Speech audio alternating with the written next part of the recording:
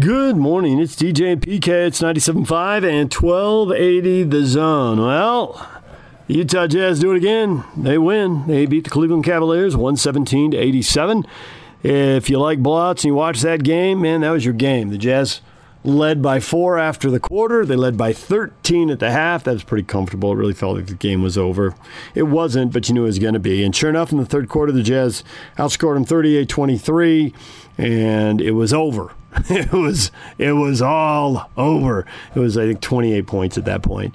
And, I mean, to analyze this game, there's really only one thing you can say, and that is Cleveland wasn't an NBA team. That was a G League team. They were just missing too much talent. They had too many random guys playing because somebody has to play the minutes. And it was just clear the Jazz were a much, much better team that didn't play real well for 6 or 8 minutes there at the start of the game and then went on a big run and just took over. The Jazz ended up shooting the ball really well. A lot of guys made threes. Clarkson is clearly on a roll right now, 5 of 9 from 3 for him. Bogdanović got going. Bogdanović hit some shots, and they were wide open shots. The Jazz, they ran their offense, had good screens, and like I said, they weren't really playing a real NBA team, but Bogdanović just needs to see the ball go in the hoop. A little confidence. You need to, if you're a baseball player, you need to get hits. If you're a putter, if you're a golfer, you need to make putts. And if you're a basketball player, you need some shots to go in. Bogdanović was 4 of 6 from 3 and 6 of 10 for the floor, so good for him. Mitchell had 27 points. He was 5 of 7 from 3. Jazz, 24 three-pointers in the game. They know they got a lot of shooters. They want to take a lot of threes because if you got a lot of shooters, you ought to make some of these. 24 of 45, 53%. Whole fourth quarter was garbage time. Cleared the bench, played the third-string guys, and it was over. And they don't even have a back-to-back. They get to fly home from Cleveland. They get an extra day off, which I think when you've had a 7-game road trip, 6 is long enough. And the Wizards have COVID issues inside their team. I don't know how many guys have it and how many guys are just contact tracing, but they're not playing tonight. The Jazz game is off, and they announced that. And, it's like we were talking about yesterday morning. If it's going to be off, they just need to find out before the plane takes off. That's the real key. Don't fly to D.C. and then find out the game's not happening and then have to fly all the way back to Utah. If you can't go, you're in Cleveland. Come on back to Utah from there. So they get a little extra time, and they play Atlanta on Friday night, and they're now 7-4. And so 11 games into the season, they're now in a 3-way tie for second place. They're 7-4, as are the Suns, and as are the Clippers, and I think I'm leaving somebody out, aren't I? I don't know. Point is, there's a bunch of teams piled up at 7-4, and the Lakers won. They're 9-3. They're a game and a half up. And so, the Jazz, the Clippers, the Suns, the Blazers, the Warriors, really the Mavericks too. All the teams we thought would be that's the top 7 in the West there. The Spurs, we'll see. I mean, mathematically, they're right there. Oklahoma City's not far away. The Nuggets lost last night. That was the surprise. When are the Nuggets going to get it together? They got beat by Brooklyn, 122-116 in Brooklyn. And Kyrie Irving is out, and we know that. And Murray gave him 20, and Jokic had 23 points and 8 rebounds and 11 assists and 7 steals. I mean, the Joker's just killing it, but their bench isn't what it was. You lose 3 rotation guys, and I think Jeremy Grant's better than a rotation guy, but you lose 3 rotation guys, it's going to be a problem. Durant had it going. He had 34 points, made 12 of his 18 shots. 4 of 7 from beyond the arc, 6 of 7 at the line, and he had 13 assists. And he had 9 rebounds, and they survived his 7 turnovers. So, Brooklyn beat the Jazz, but then they turn around and do the Jazz a favor by beating the Nuggets. Nuggets are 5-6. 2 games behind the Jazz and the Clippers and that whole bunch of teams. So, that's where the NBA stands 11 games in. And for the Jazz now, have a little downtime. Maybe they'll actually get to practice. Who knows? And then they'll play Atlanta Friday, and they're at Denver Sunday. So the road trip wraps up as a 4-2 trip. We were anticipating the 7th game. Could they get to 5-2? We'll never know. But remember, the NBA set the schedule. They only did the first half of the schedule. We don't really have anything past early March. So they wanted to account for games that were missed and then try to schedule them in a way that makes sense. So first half of the schedule is out. This Washington game will presumably get thrown into the second half of the schedule. I don't think that they're going to miss too many more games, because we know from last year, the goal was to make sure you play 70 games on the regional sports network so you get the full payment.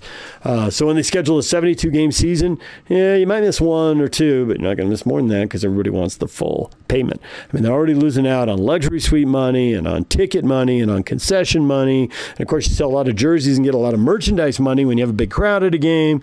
So you're taking a hit there, too. So no reason to take the hit on local TV also. So I expect this game will be rescheduled, but at this point, we don't know when, but I would expect it would be. All right, DJ and PK, some college football coming up next. Brett McMurphy joined our show yesterday, and he writes for Stadium. He's been at different outlets over time, national college football writer, big-name guy, and he put the Utes 11th in his way too early top 25. Check the other way too early top 25s, the Sporting News, The Athletic, SI, ESPN. Utes mostly not in the top 25. And, there's a lot of questions on offense. So why did McMurphy put him at 11? We'll talk with him. And there's a few other issues in college football to hit as well. And we'll get to that next. Take the Zone with you wherever you go. Let's go. Download the all-new Zone Sports Network app on your phone and get live streaming of the Zone as well as podcast editions of every show. From Salt Lake to Shanghai, Provo to Portugal, or Ogden to Oslo, wherever you go, we'll tag along. Let's go. Download the new Zone app by searching Zone Sports Network wherever you shop for apps. It's the Zone Sports Network app from 97.5 1280 The Zone and the Zone Sports Network. DJ and PK in the morning, brought to you by Mark Miller Subaru. Time to welcome Brett McMurphy back to the show, national college football writer and insider for Stadium Network. Brett, good morning. Good morning. How you doing? Good.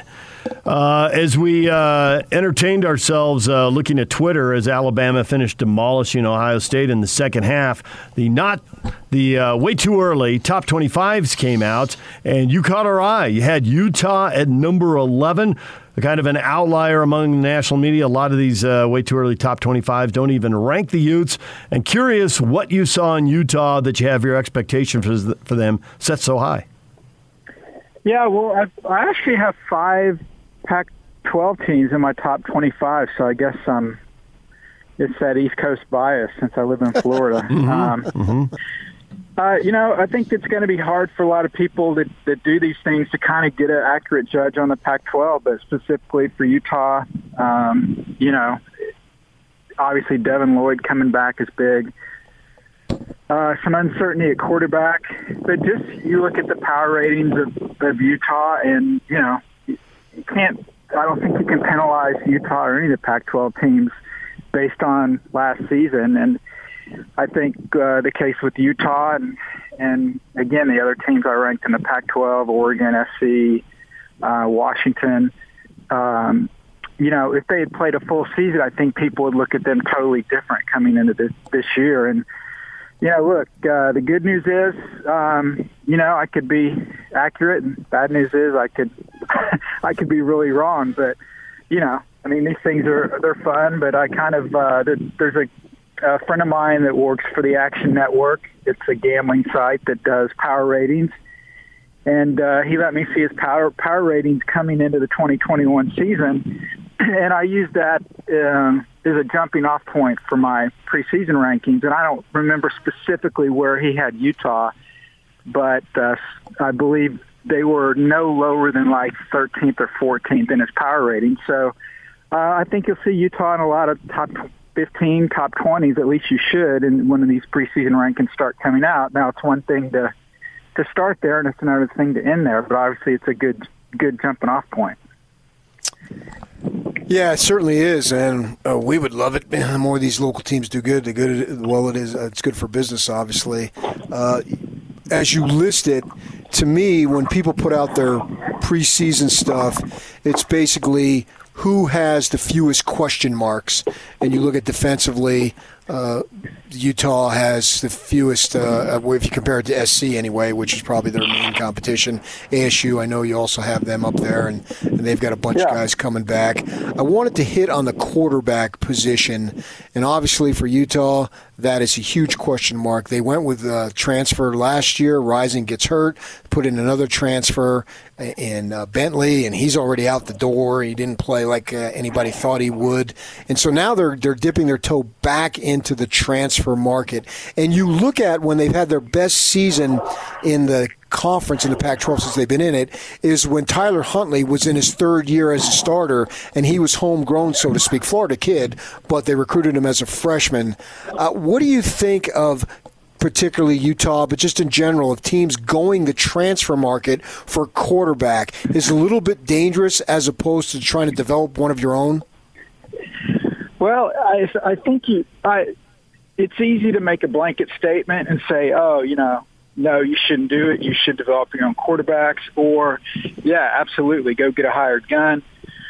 Obviously the best example of a school that has a tremendous amount of success for that is Oklahoma. I mean, They had, Heisman guys that were not recruited to Oklahoma. Baker Mayfield transferred, Kyler Murray transferred. Lincoln Riley did great. Spencer Rattler, this year's quarterback, is the first, freshman recruit that they've had start at quarterback in a number of years. Excuse me. Obviously, Riley's done an unbelievable job. So I think it's becoming more commonplace now where you pick up guys. You look at Georgia.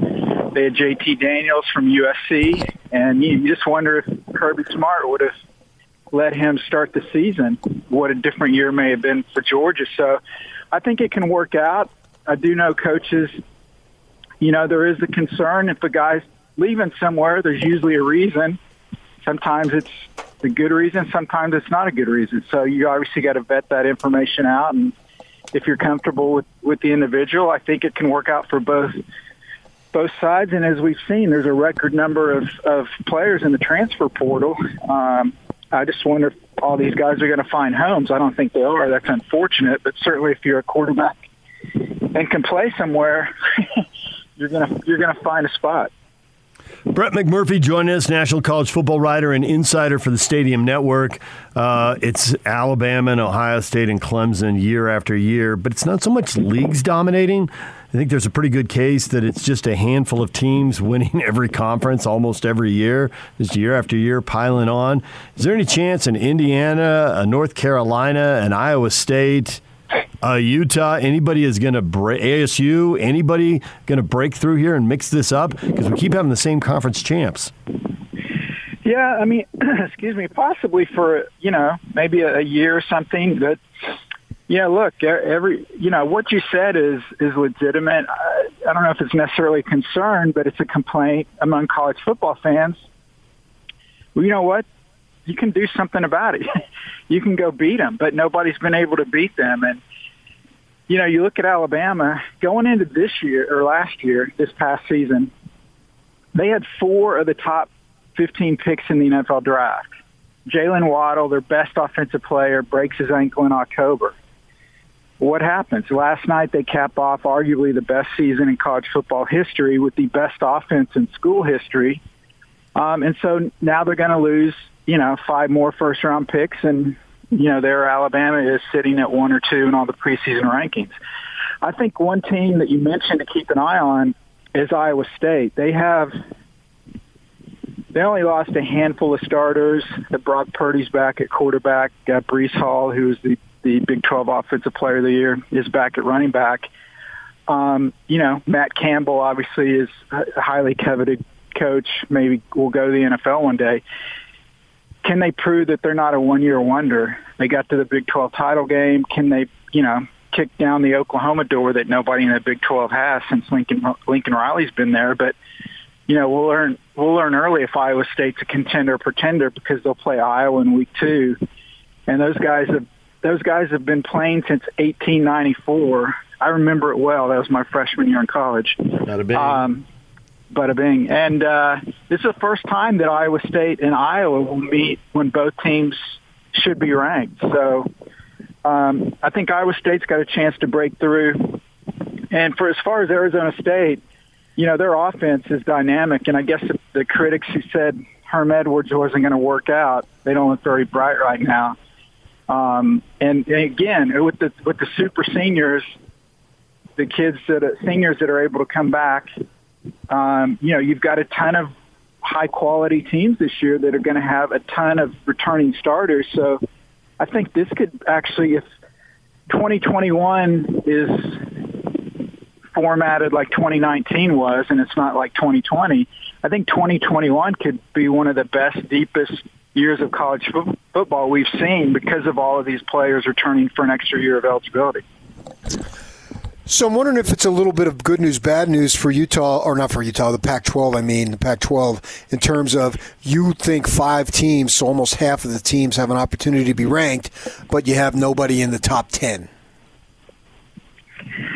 Well, it is in a way, because I think, unfortunately, now everybody, whether we like it or not, all the emphasis is put on the college football playoff. And, there were years when Alabama was winning the national title, in the last 10 years, where Alabama was the dominant team in college football. The rest of the SEC really wasn't that good. But looking back on that, people don't remember that. They just look at it and say, oh, yeah, the SEC won another national championship. So I think the Pac-12, at the top will be as good as any of the Power 5 leagues going 5 deep. The problem is, if you played a 5-team round robin with the other 5 best teams in another Power 5 league, I think the Pac-12 would fare well.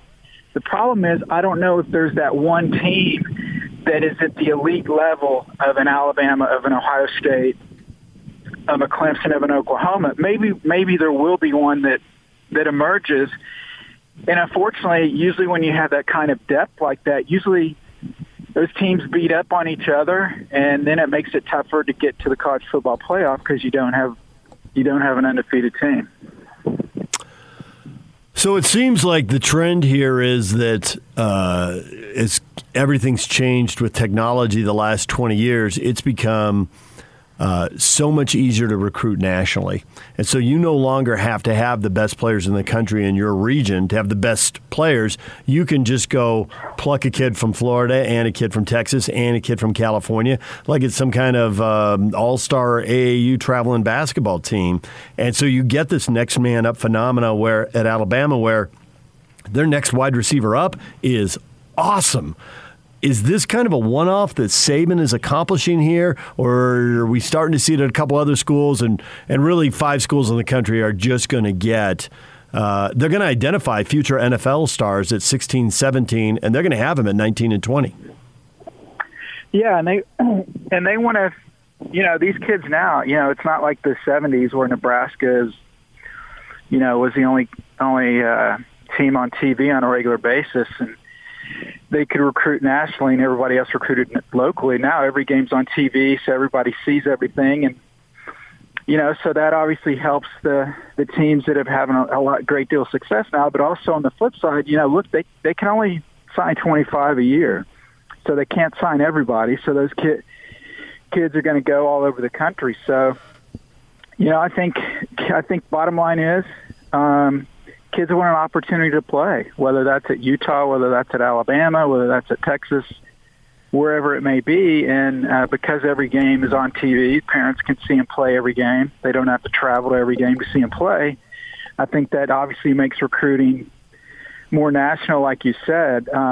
So obviously the more you win, the more, the better selection, the better looking you are, I guess, when you're out there looking to pick up recruits, but it doesn't mean you've got an automatic advantage. Some kids look for a challenge to come in and build something new or build a program up, as opposed to just going somewhere where it's kind of everything's already been established.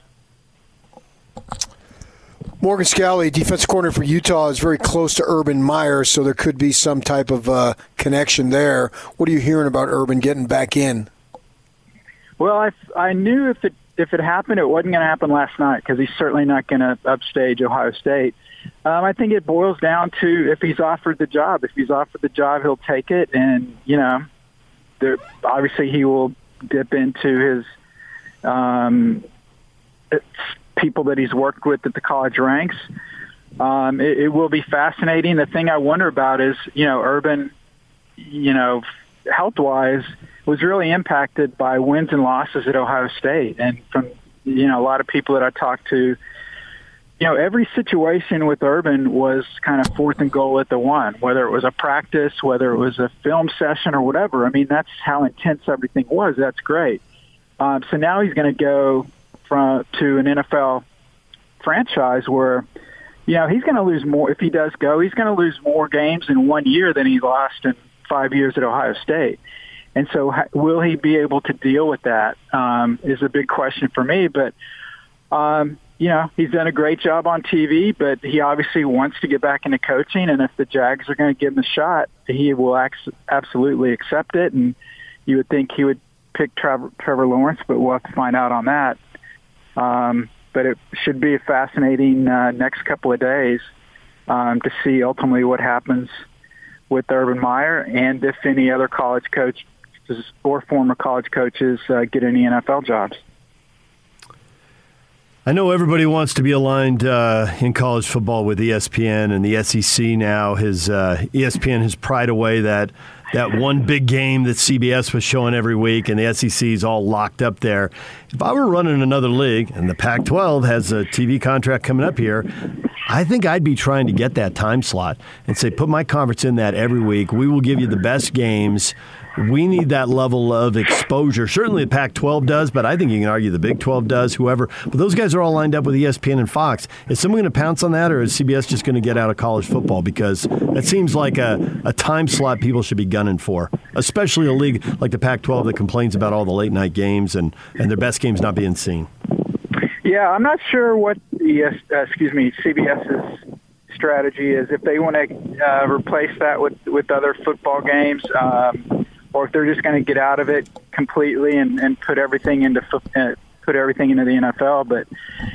But yeah, whether it's the Pac-12 or Big 12 or whoever it is, I mean, it would be smart to get on CBS. It's one of the big 3 networks, over-the-air networks, with cord cutting. I mean, I think that's still valuable. The question is, does CBS want to do it? That's certainly the Pac-12. Like the Big 12, they have to be, creative in kind of how they get their product out there. And the Big Ten's got their TV deal coming up pretty quickly. So the next few years is obviously going to be pretty instrumental in what happens down the road. All right, there is Brett McMurphy. When we come back, the Best of the Jazz postgame show next.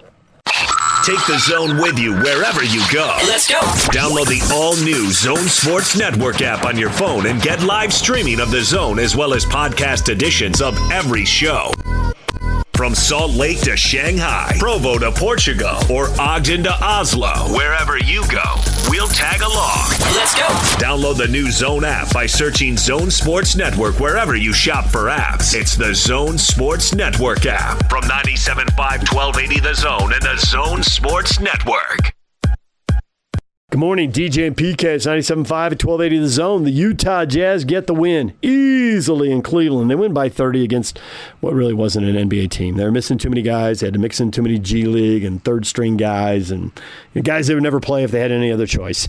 But if you're the Jazz, all you can do is beat the team that's in front of you. That was the team that was in front of them, and they won by 30. So there you go. Check the box. It's another win. That's 3 in a row. They go 4-2 on the road trip, and it's time for the Best of the Postgame Show. It's your Jazz recap here on DJ and PK on 97.5 and 1280 The Zone. Jake Scott with you. The Jazz beat the Cavs last night in Cleveland, 117-87.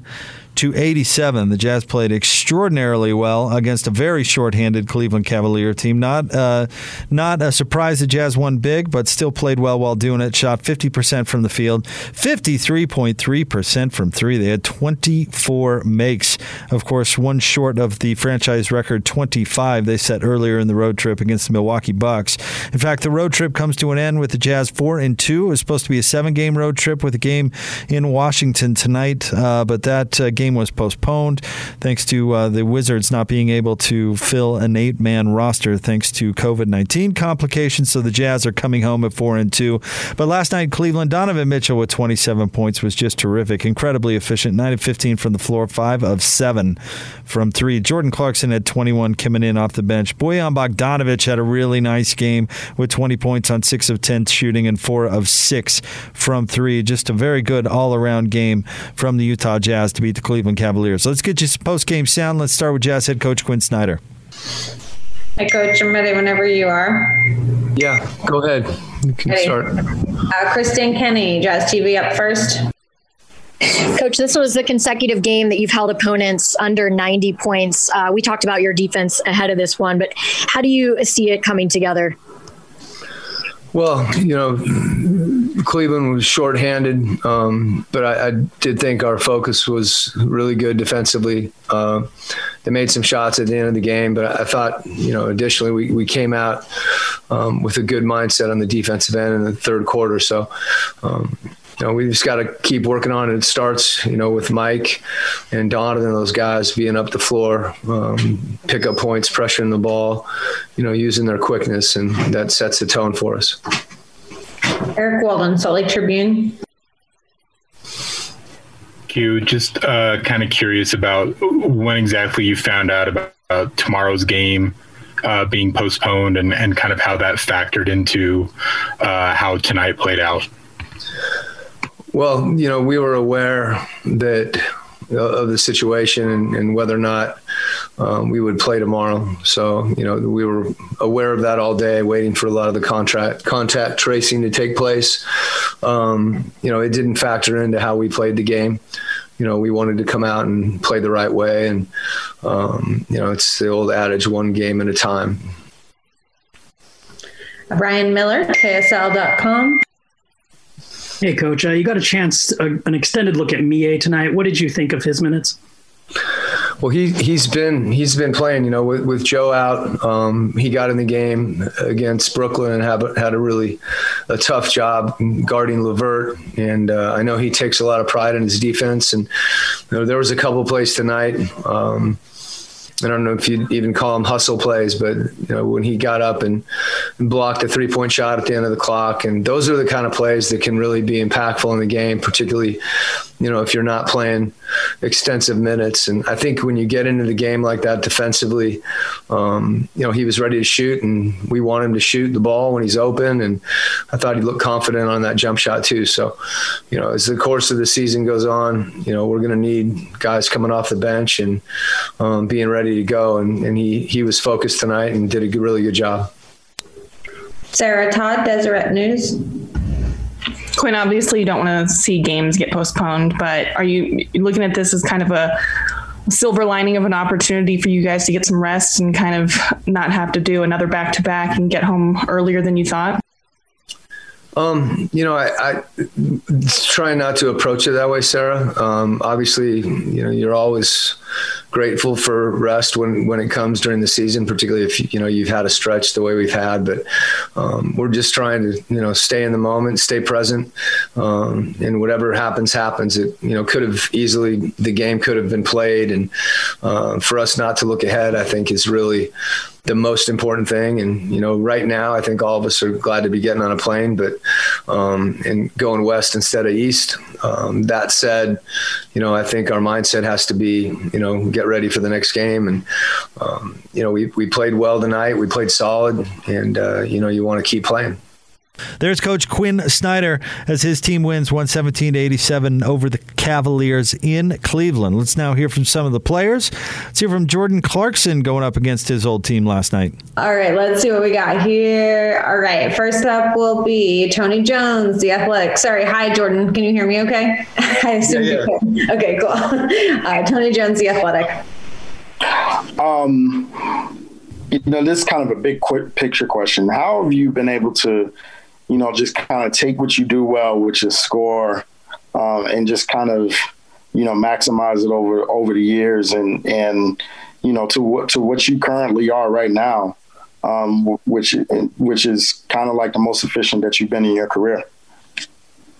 I'm just trying to find different ways to, do it better. Like you said, you're saying it's most efficient, but a lot of it comes with our system and the guys that's surrounding as well. We have a lot of shot makers, guys that put pressure on the defense. Makes the game easier for me as well. But to that point, I feel like, I made changes in terms of not taking super tough twos that I did early on in my career. And then kind of, slowing down, letting the game come to me. Sometimes, I still kind of push it to the limit and try to get in spots where, sometimes I shouldn't be, and, I turn it over, or it's a tough, missed shot, or they steal it or something. But trying to cut down on those plays and making the easy ones and letting the game come to me has been a process for me that I feel like I've made strides in. All right, Kristen Kenny, Jazz TV next. Building off of that, Jordan, talking with one of your former assistant coaches, he mentioned just, that free-flowing style. And I just want to know how much, for you, are you just being present, how big of a role that's playing, and maybe taking the thoughts out of it, less thinking, more just instincts? Well, that's a big thing, too. Like you said, being present, coming into a game, not thinking about, really anything, knowing that it's a new game, new opportunity to go out there and play and, make my impact on the game. So I'm always present when coming in, checking in the game and trying to make an impact. So I feel like, that's been a big thing for me, not thinking about the next shot, not thinking about my last shot, just staying there in the game. Even if it's turnover, any bad things that happen, I'm still locked in on what I'm doing. All right, Ben Anderson, KSLSports.com. Jordan, you guys came out with a nice effort tonight. You kind of didn't let Cleveland have a chance. What's that like? Do you believe in the idea of playing down to your opponent or playing up to your opponent on a given night, and how do you avoid that? Just to continue executing. I think we've done that at times.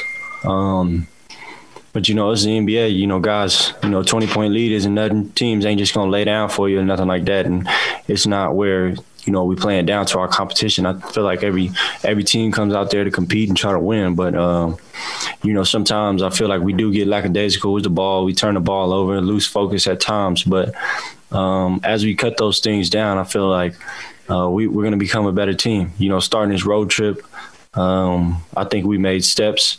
And continue to lay those foundations down and keep taking steps in the right way.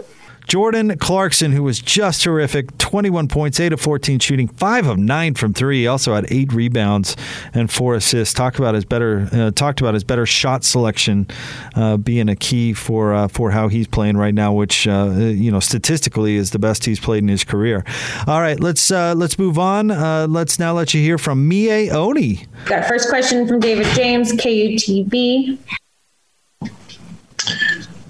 So how different is it getting into a game where Joe's out and there's going to be more minutes available and there's quite a bit of playing time as opposed to just popping in for a couple minutes at the end of a game? I go with the same approach. Usually I just try to just play hard in any minutes I'm given, whether I know I'm probably going to play or if I have no clue. I just want to stay ready. So it's tough, but I focus on just staying ready every single game.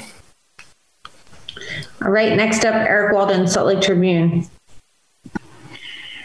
It's kind of a cliche, but a lot of guys in their second year talk about the game slowing down for them, just as they kind of acclimate to the speed in the NBA. What's gotten easier for you as you're going along? Just the overall feel of the offense and playing with a lot of the rotation guys has been easier because I've done it, been able to do it more and get more reps. So I think I'm just going to keep getting better as time progresses. All right. We have a follow-up from David James. Can you assess how you played tonight? What kind of game do you think you had? I thought I played hard and did some good things, especially defensively. I always feel like there's room for improvement, but it's a good start. And a follow-up from Eric Walden, Salt Lake Tribune. Yeah, can you kind of take us through what your reaction was? Don was saying that you guys kind of learned about tomorrow's cancellation immediately before the game started. Can you kind of just take me through like what the emotions were of seeing, the COVID situation kind of come into contact with this team again?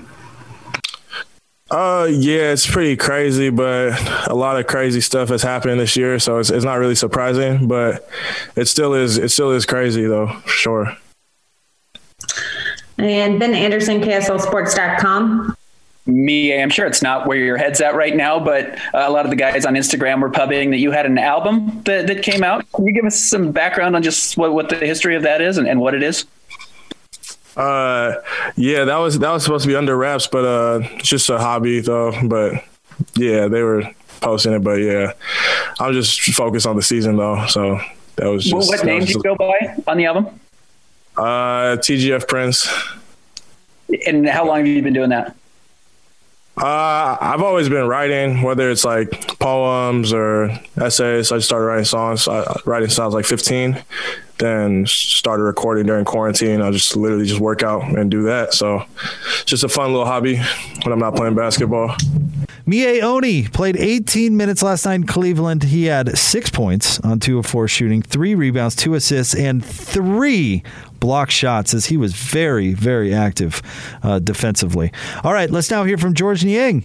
All righty, we'll start with Sarah Todd, Deseret News.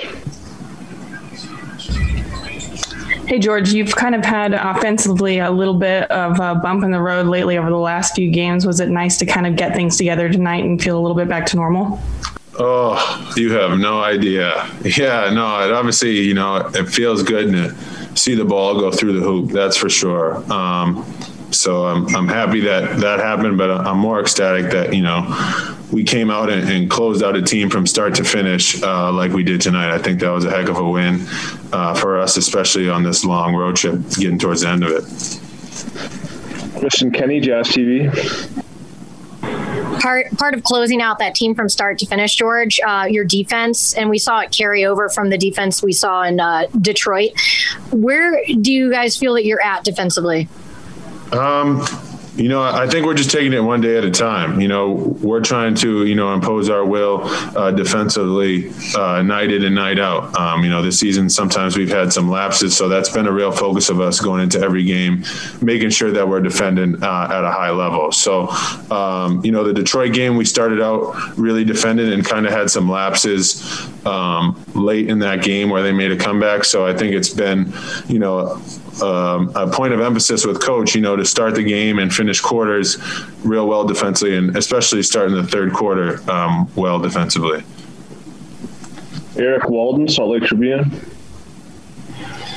Hey, George. So we're talking to Joe this morning, and he's telling us, how this is a season where guys are going to have to be flexible because situations are going to come up. And sure enough, right before tip-off, you get the news that tomorrow's game is postponed because of Washington's contact tracing. Can you kind of just take me through what goes through your mind in that moment, just kind of what the immediate visceral reaction is? You just got to be in the moment, be where your feet are. And that's kind of the message that Coach has relayed to us. He started right when the season started, or training camp. There's going to be a lot of outside distractions that we have no control over, but we can just be in today and be in the moment and control what we can. And I think that's what all of our guys are doing. You talk about, unexpected things happening. I mean, nobody, expects, guys to be missing because of anything, but COVID is a real thing right now. So we have to be prepared for anything, whether if it's 2 minutes before tip off or an hour and a half. You kind of just have to be present and be ready to go. And these guys, these coaches out here do a really good job of keeping us all prepared and well informed. Sarah Todd, Deseret News with a follow-up. George, you were talking about how nice it is to see the ball go through the hoop. What kind of has been going through your mind lately? Has it been anything that you've been able to see on film, like the way that you're getting your shots, or have you just been in your head maybe? That's a very good question, but I think I can laugh at myself, now, especially, when you have a night like this, hopefully you can continue it. But, just like I just talked about, just being where my feet are, just being present, not overthinking things. For the first time in a while, I sat in my room and just closed my eyes and just tried to be present. And then I turned on Michelle Branch, Breathe, and everything just seemed to get a little better. So, I just got to be relaxed. Sometimes you get a little worked up and you want to make things happen right away, but I can't forget what got me to where I am today. And that's, being a team player and making things happen and letting the game come to me. I got to ask, are you being real about the Michelle Branch? 100%. You think I'd lie to you? All right. We have time for one last question from Kristen Kenny, Jazz TV.